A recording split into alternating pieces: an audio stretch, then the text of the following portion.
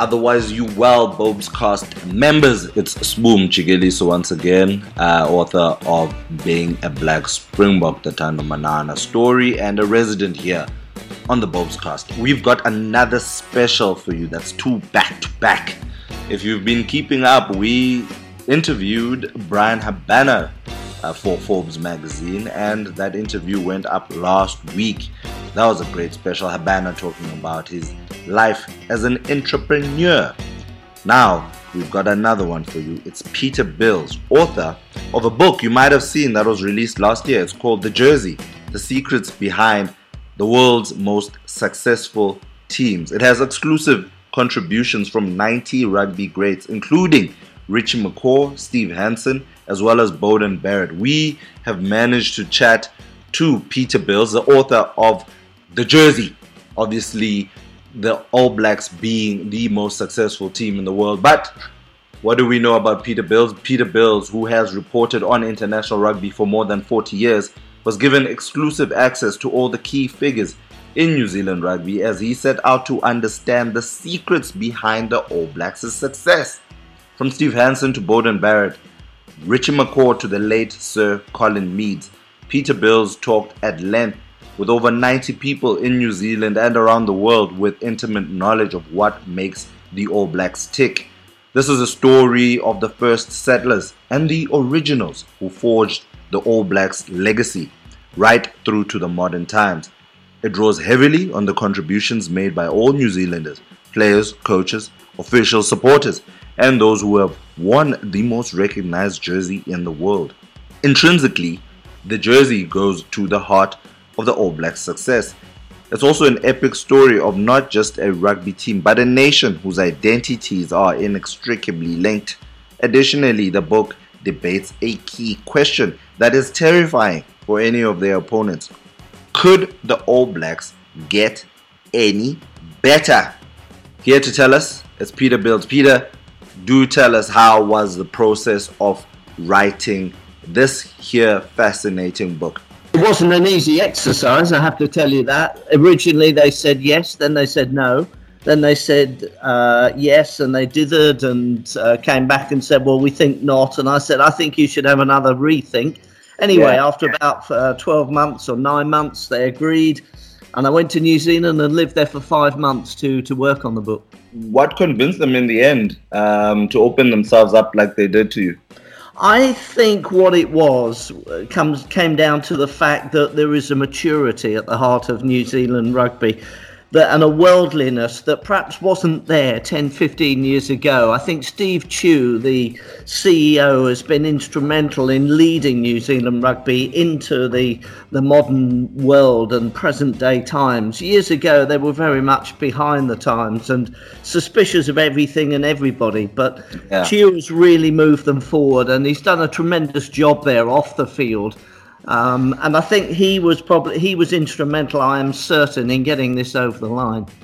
Yeah, you reckon that a lot of countries still employ that cagey approach, possibly to media, especially in a world where everything really is more exposed these days than it was at any other time in the past? Yes, I do. I mean, you're 100% right in what you say. I think there's still too much of this. Keep the media at bay. Keep everybody out. Well, of course, we'll have their money. Get every last penny you can off the punters, but we don't want them knowing anything, and we don't want them hearing anything. We don't want them meeting the players.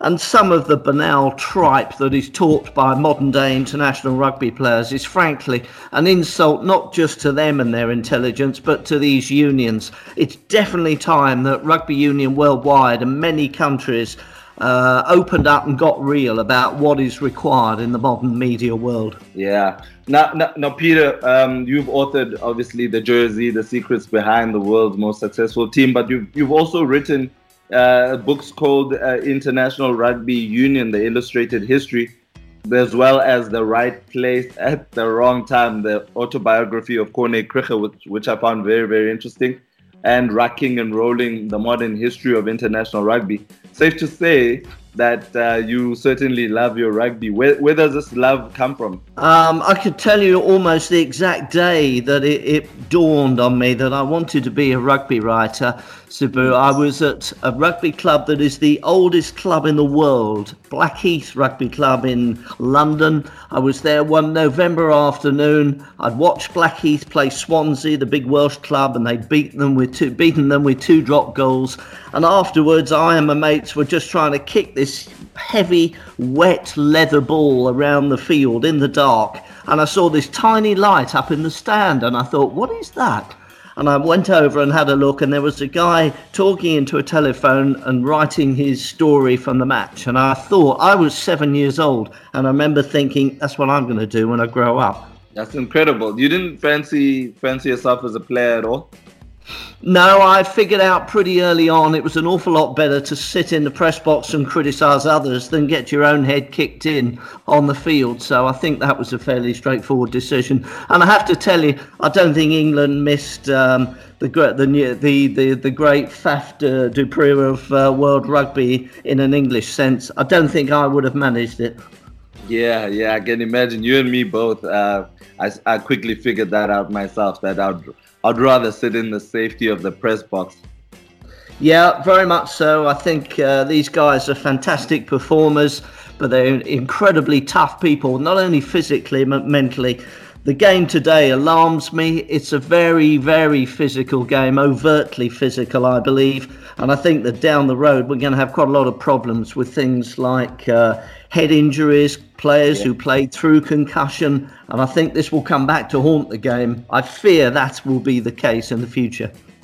Now, in your experience, I mean, a vast experience of over 40 years of writing in a certain era, which let me term the old era for lack of a better term. But how have you adapted to new era journalism where there's a lot of clickbaity type of reporting and players really expose themselves on things like Twitter and Instagram, and that's where people really get their quotes now, and no one really picks up the phone. Certainly very few people go across the world, spend 5 months in a foreign land researching a book. We're certainly living in a bygone era. How have you adapted to this new digital wave that we are all experiencing? Well, I think you just have to, don't you? You roll with it. You're dead right. Again, what you say, there is no doubt. It's a different era. It's a different time. One of the things I miss more than anything, I think, and people of my era would say this by the droves, is that you don't have the same relationships with the players that you used to have. I mean, many great players from the past I would count as personal friends, and they've remained friends throughout our lives. We're still in touch. We don't see each other every week or every year by any means, but we're still in touch, and there's that comradeship that rugby union in those days used to give to all sorts of people you met in the game, whether they're players, officials or what. And I think rugby's lost a lot from that. I really do. But in terms of the modern day, you have to just feed off what you can.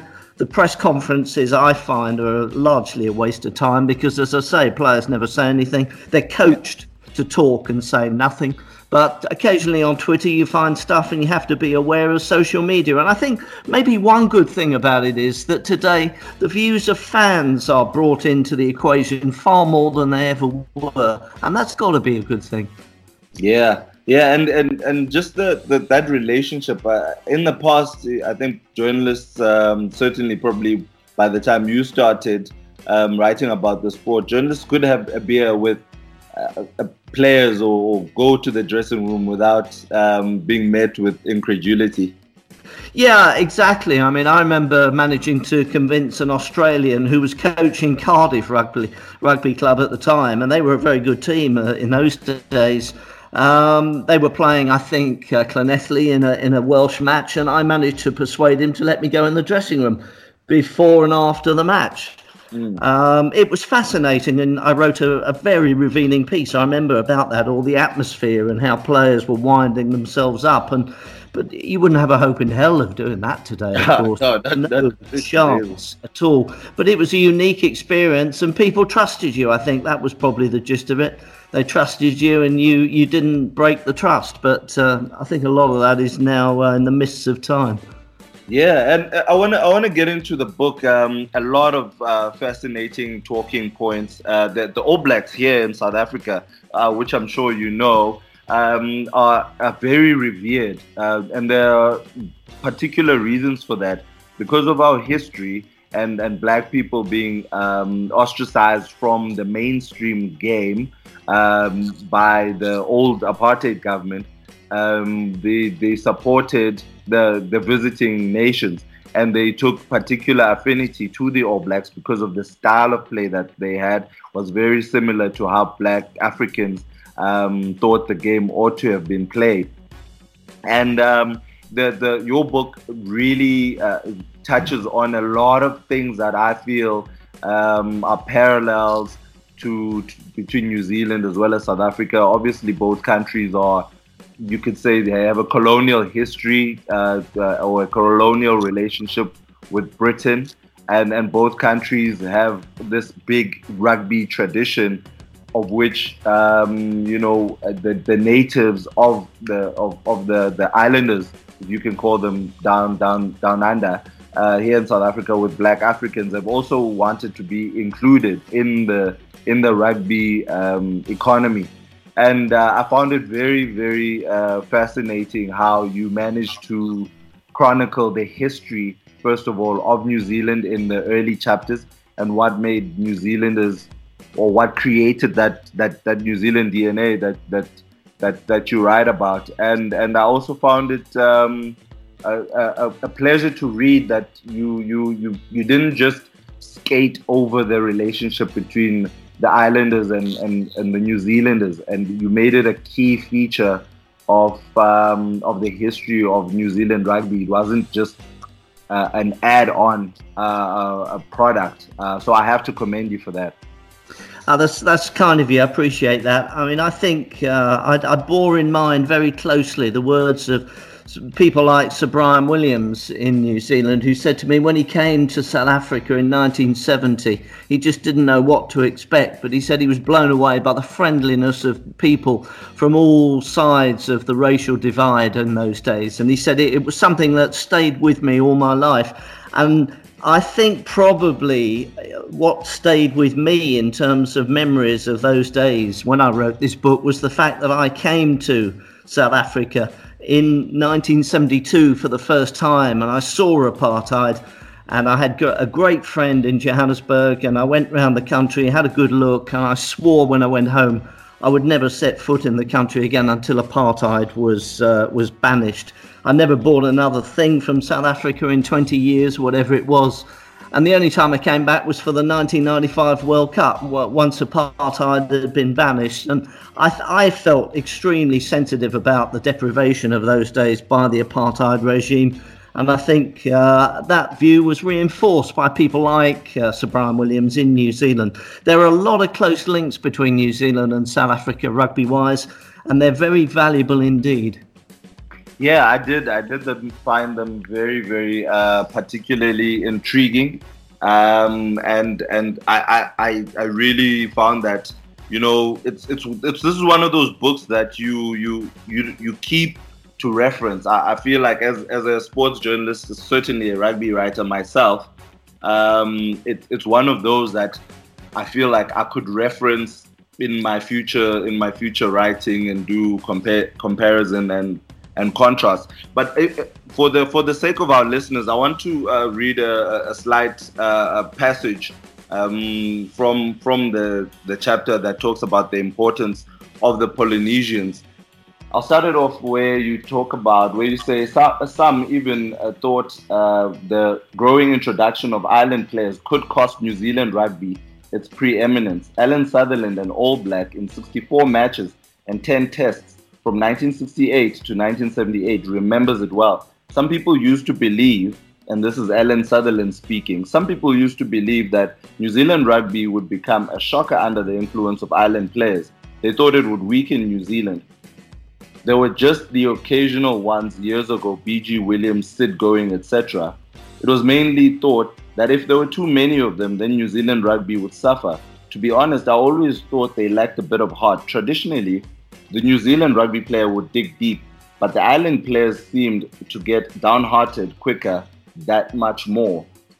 And you go on to chat to Colin Meads as well, who you say was forthright about the topic. And he says it was common talk that the influence of the island players would somehow reduce the All Blacks. People said they will chuck it in if you get on top of them. But I don't see that now. They're really good players. They have been brought up with our education system. They have got good education and they are disciplined. If they are not as disciplined, they don't quite get to the All Blacks. Now, what fascinates me the most is that in South Africa, we are still living in that transient moment where Black Africans are still very much seen with a lot of suspicion whether they can crack it as Springboks. It's certainly improved since Unity, which came in 1992 to 2019 today, but it's certainly not at the level where it's accepted. How do you find the comparisons between the two nations in dealing with the race relations and the acceptance of the Islanders into the All Blacks? I think it's a fascinating topic. I really do. And I think you make some very good points there in what you've just said. I think that the mistake that New Zealanders made was that they looked on the negative side. And I think also there are people in South Africa today and in the last years since 1992 who have also looked on the negative side when they've been analysing certain players who are not from the traditional background. I think that we should be looking at these guys. I mean, I watch a lot of rugby worldwide, and I watch guys in the Super Rugby tournament, and I think, wow, I'm blown over by that skill that you've just demonstrated. And I think this is what these guys can bring. And they can take South African rugby further forward than it's probably ever been before. I think, though, that they will need the support of the entire population. It's no good some people sniping in the background all the time, saying, oh, well, of course, he's not as good as so-and-so would be because of this or that. That is absolute nonsense, and it's derogatory and it's damaging, not only to the guys individually, but to the whole team.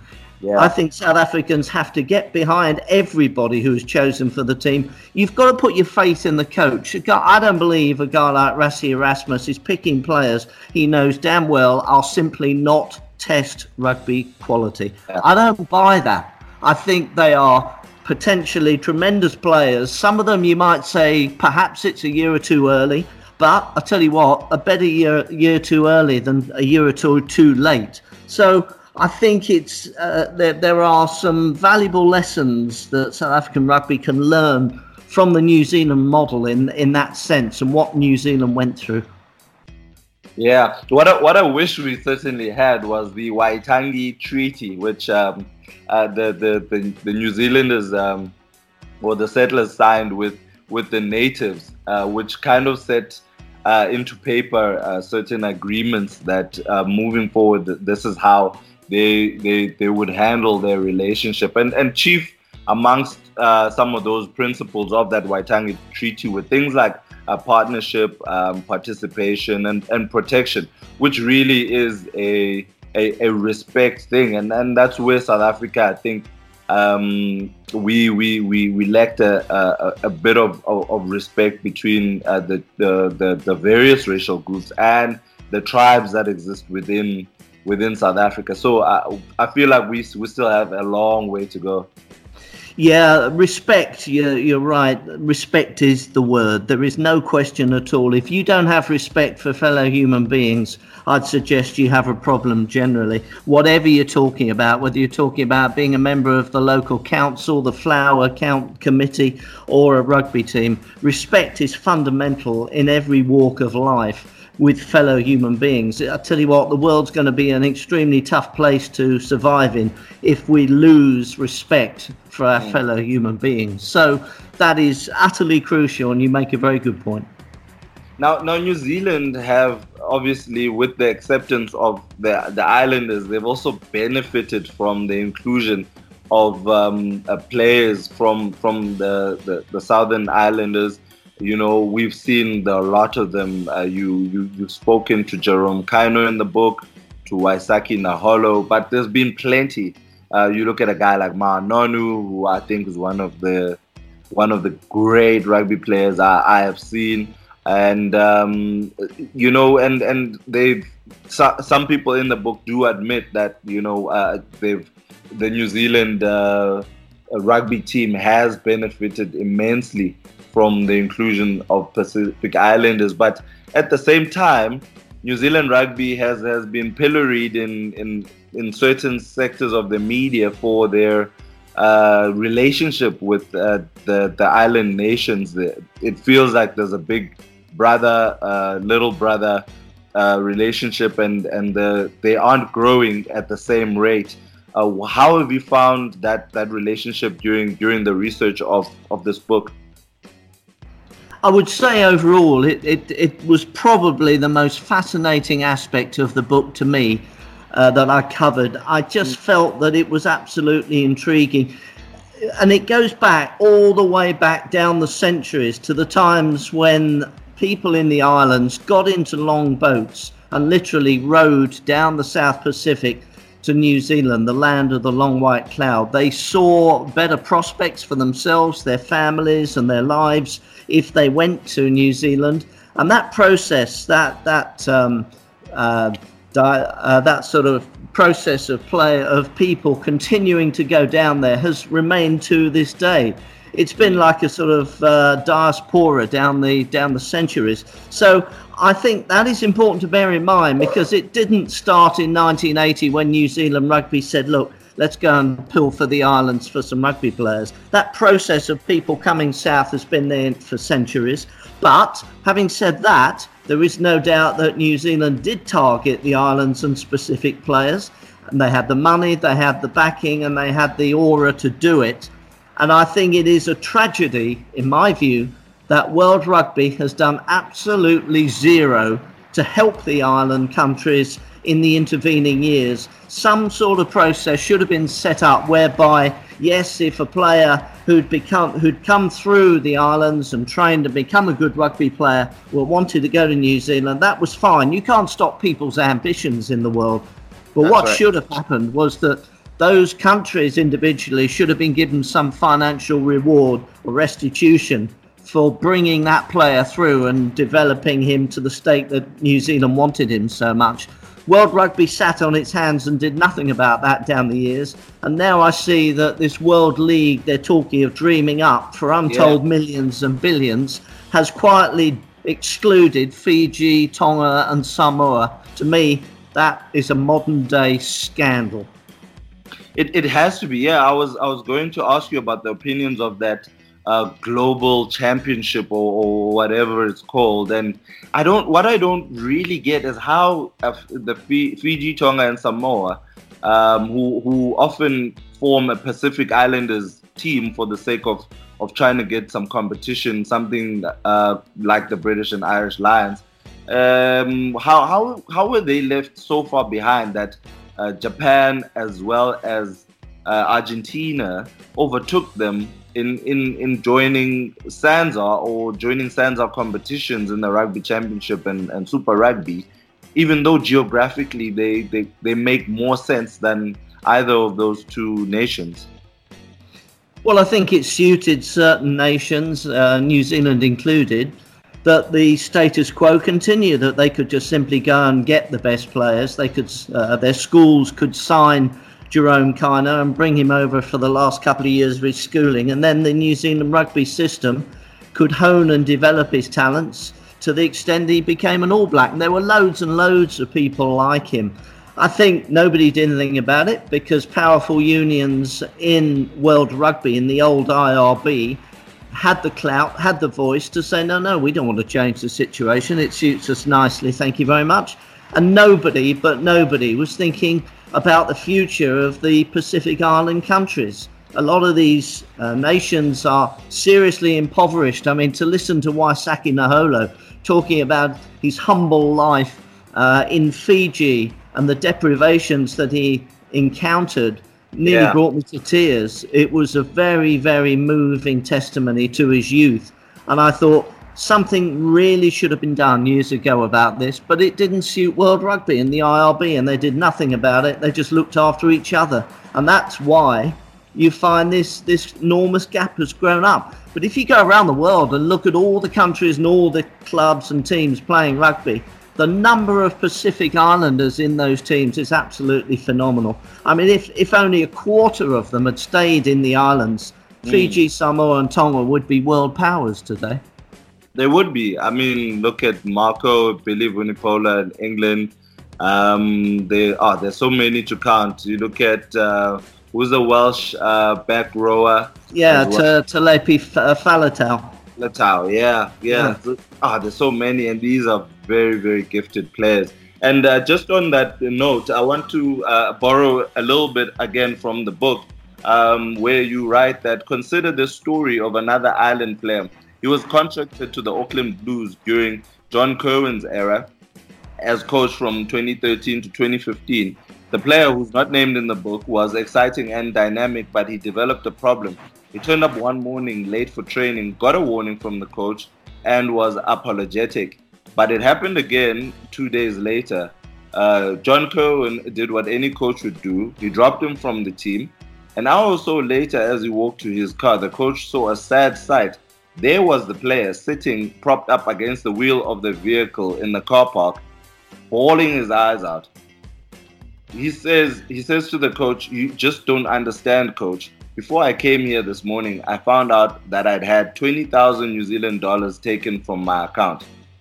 Now, this is quite incredible, and Naholo speaks about this as well, where there's such an obligatory relationship between the relatives that he left behind to having to provide for them quite significantly, take a significant portion of his earnings, and just to provide for his family. Obviously, no one says that he must cut all ties, but it's certainly something, for instance, like none of the other white New Zealand players will have to deal with. For none of the Barretts will have to send money back home or cut their own salaries in half, for example. So really, the dynamic is so different in the teams with regards to the island players and the New Zealanders.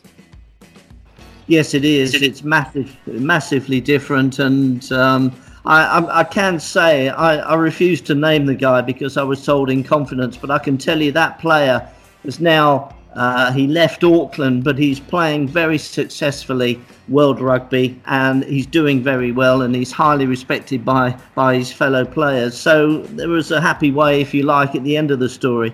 But the fact that all these guys are dependent on, or rather their families are dependent on them, explains so many of these moves around the world. A guy like Stephen Luatua, who went from the Auckland Blues to Bristol in England.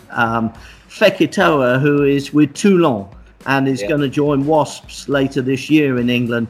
These guys, make no bones about it, the sums of money they were offered can offer a life not just for them in the future, but for most of their whole family. And when you're talking about families from that part of the world, pretty often you're talking about very, very large ones. So what they're doing is utterly commendable. And the thought of criticising these guys is repugnant to me. We should be patting them on the back and saying, hey, mate, thanks for thinking of others, not just yourself. I mean, if they didn't think of their families, they could have stayed in New Zealand, lived the life of kings, a lot of money, fast cars, everything else. But they put their families first, these guys, and you won't find me criticising them for that. Yeah, and they still sort of live the life of, they're on the road most of the time, and they're not really settled. I mean, playing for Toulon comes with a financial reward, but Murad Boujela could wake up one morning and embarrass you in public, as he has done with the Julian Savea. So it's certainly not an easy life by any means. It's not a cakewalk at all. You're exactly correct in what you say. You've got to adapt to a lot of things, particularly France with the language. It's a very different lifestyle, and you can feel pretty lonely. And when you end up with a club that is in the mess that Toulon's in at the moment, it just compounds the problem. So these guys, as I say, have done it for reasons far beyond themselves and their own well-being, and that is pretty merit-worthy, I think. Yeah, I think so too. And we were talking a bit about the World Championship and the mooted new, I don't know even what to call it. I don't know if it's maybe they're trying something similar to what cricket has every 4 years, but before the World Cup, which is the ICC Champions Trophy. I think they're looking for something like that. But do you see this working? And if so, how? And already there's fixture congestion problems in rugby. Would this just add to players feeling very how can I put it? Not really looking forward to the international calendar so much, and maybe opting to go play overseas and not be bound to their unions as they normally would be.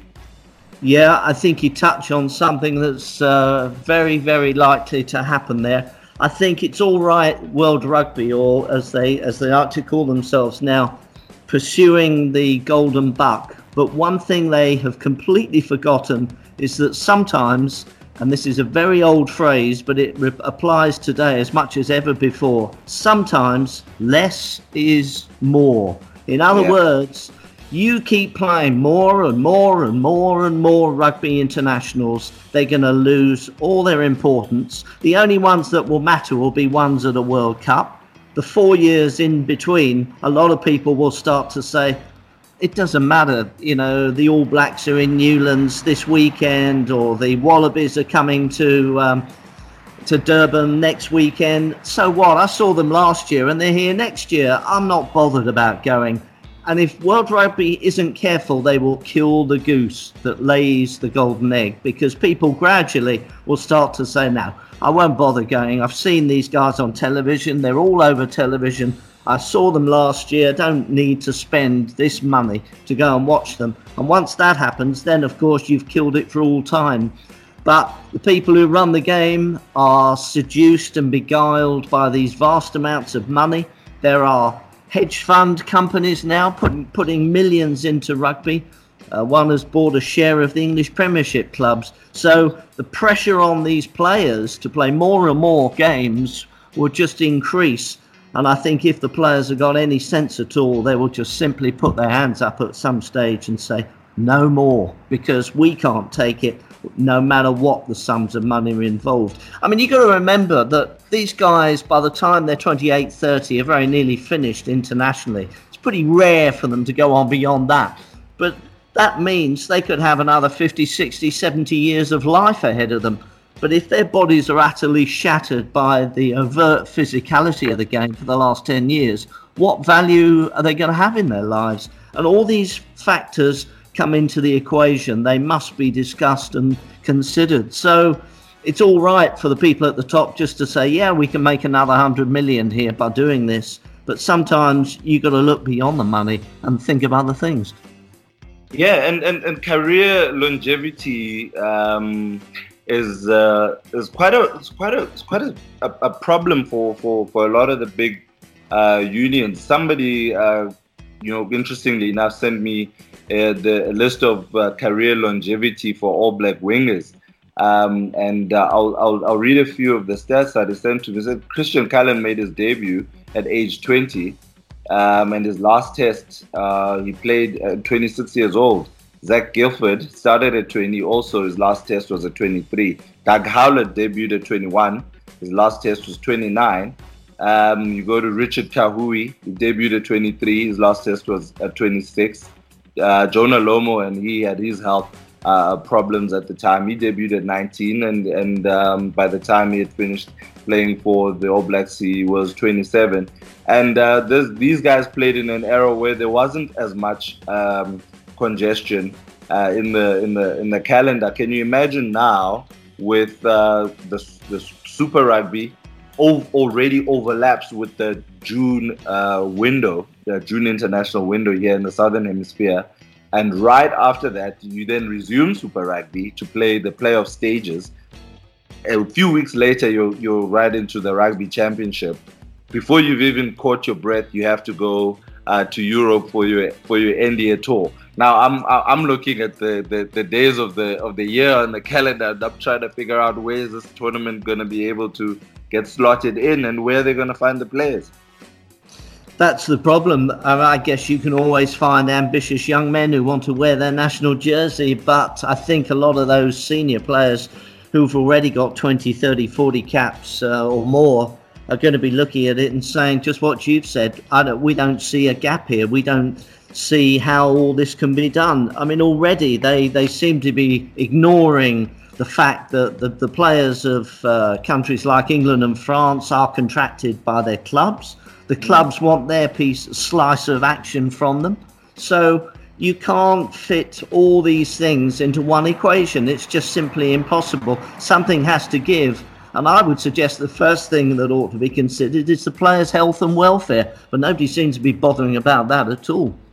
Yeah, it appears not. And there's definitely an out-of-kilter relationship between World Rugby and the rest of the world. It's almost as if they're watching a different sport to the rest of us.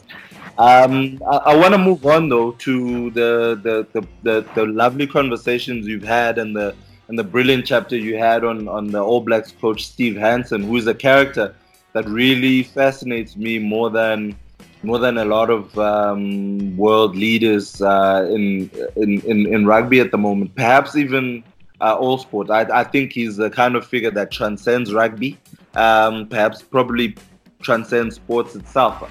He's one of the guys I'll sit in a masterclass or TEDx talk and just listen to him and his views on how to manage people and how to basically lead. And one of the great things I found about him was his ability to rise from adversity. The fact that he lost 19 out of 29 tests as Welsh coach after replacing Graham Henry, and still be trusted enough by Graham Henry to be part of the New Zealand setup once he took over there, and be part of the continuity that then ensued, which led to the kind of juggernaut that we're dealing with today. How did you find Steve Hansen's spirit when you sat down with him on the multiple occasions that you did in compiling this book? I found him above all a fascinating character, and there's no question that with Steve, what you see is not necessarily what you get. He's not a guy who is just sort of four square and up front and that's it. He'll be up front in terms of telling players what he wants. No fear about that. But there's an awful lot more to Steve Hansen behind the scenes. I mean, his love of his horses, his love of the country life, his love of his family.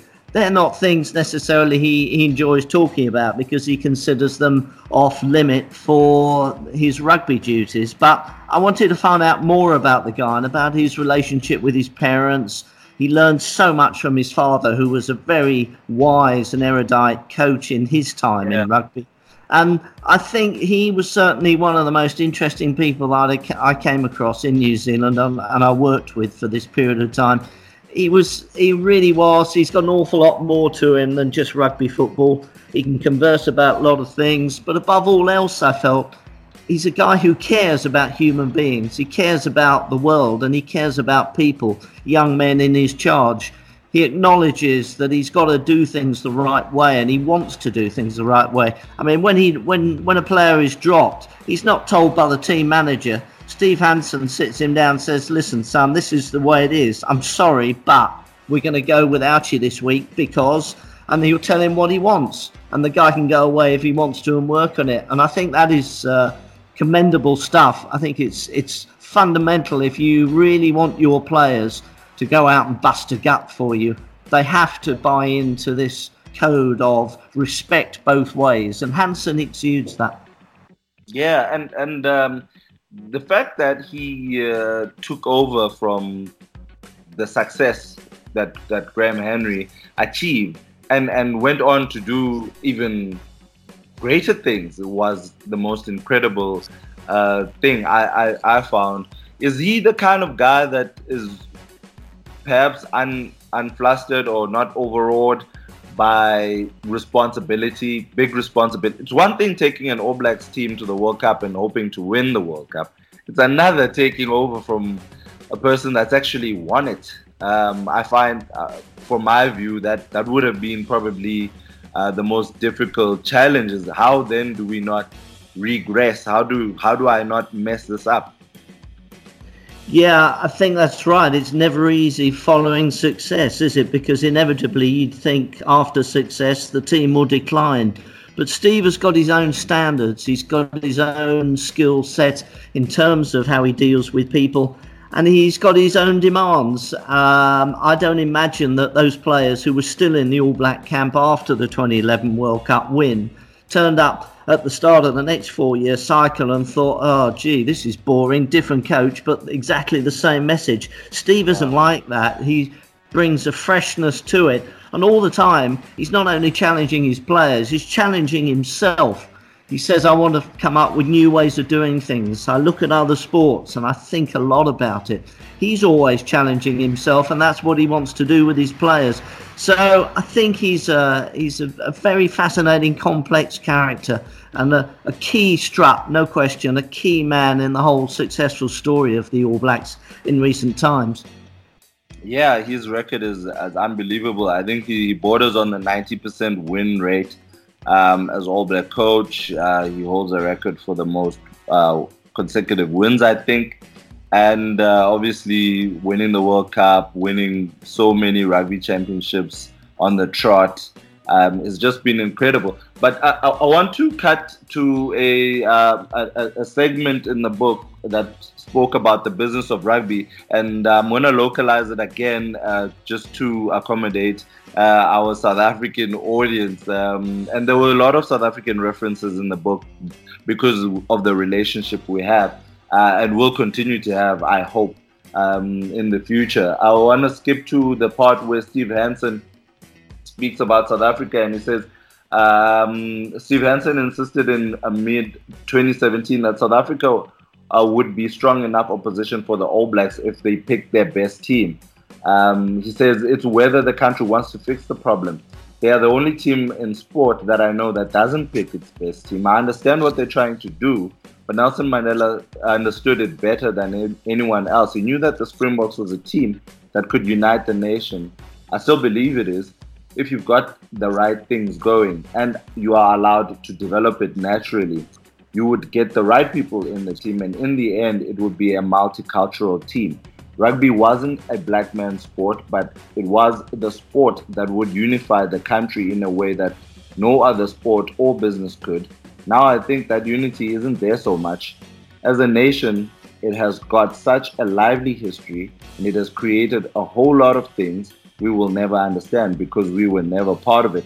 And just on that note, I do agree partly with what Steve says, but what I disagree with is a bit that the rugby wasn't a black man's sport. I think that narrative was sold by the apartheid government so well to the rest of the world that, you know, when 95 happened, it seemed as if that's only when black people started playing rugby, which is untrue. There are black rugby clubs in South Africa that are older than some traditionally Afrikaner rugby clubs in the country, and he's been pilloried in the media before for his comments on the South African political dynamic. Is it something you probed him on, or did he come out and just say it?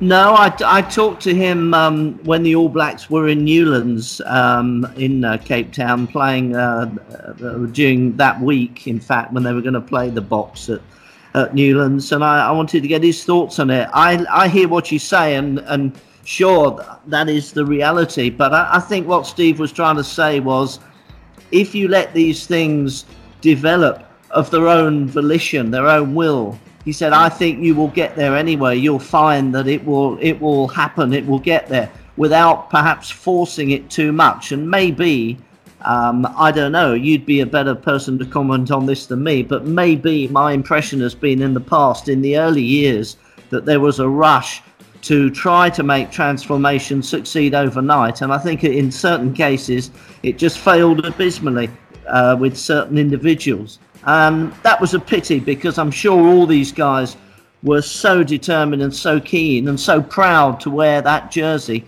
but for whatever reason, they couldn't sustain it over a period of time. And as I say, Steve, I think, was making the point that if you have patience in this process, no, it can't happen by tomorrow morning, but in time it will, and it'll happen naturally, and it'll be a lot stronger for that.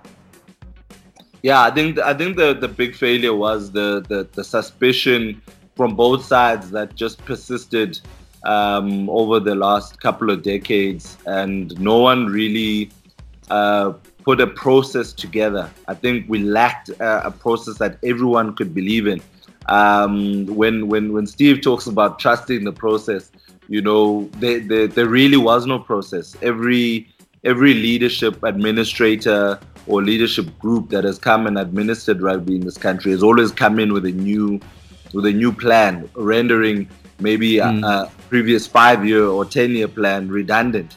And we've had to start from the beginning, which has caused a lot of frustration from both sides, where, you know, a lot of black people in the country say, yeah, no, but the rugby is not transforming. And then on the side of white people, they say, yeah, but you have to select on merit, and it's caused a lot of division instead. If originally there was a process, a plan that everyone agreed on, and there were deadlines, obviously, and timelines and certain milestones that needed to be met at particular points, I think it would have been much easier for all of us to say, hey guys, remember, let's trust this plan. Let's stick to the plan and see how it develops. But unfortunately, we never had that. We've had 10, 15, 20 different plans for the same thing. And here we are, 2019, with certain targets that have been put down for Rassie Erasmus for the World Cup or for this year. And again, it's caused angst all over. Yeah, I'm sure that's the case, and they're wise words. You're right. You've got to have a plan. You must have a formula. If you don't have that, you just have people thrashing about in the dark and with concomitant results. But I think you've put it very well there. I'd agree with that. Yeah. Yeah, and you know what I do also admire is, as much as New Zealand have taken some of the talented players from the islanders and brought them into their schools, I think that just the investment to know that it starts at school level and not, you know, and not at All Black level. They don't just take the biggest kid you can find out of Samoa and put them straight through to the All Blacks. They believe that in order for that kid to succeed, they have to go through the entire system, the elementary system, if I can put it like that, and bring them into the schools and let him graduate from there. Again, it happens in South Africa, but it's hit and miss a lot. I mean, I'd say with a guy maybe like with a Siya Kolisi, who's a current Springbok captain, it will work. But there are a lot of players where they'll fall by the wayside, even though they've gone to these great prestigious rugby schools. Yeah, I hear what you say, but the only thing I would say is I think it encourages me hugely that, in a way, the South African system is very closely aligned to the New Zealand system.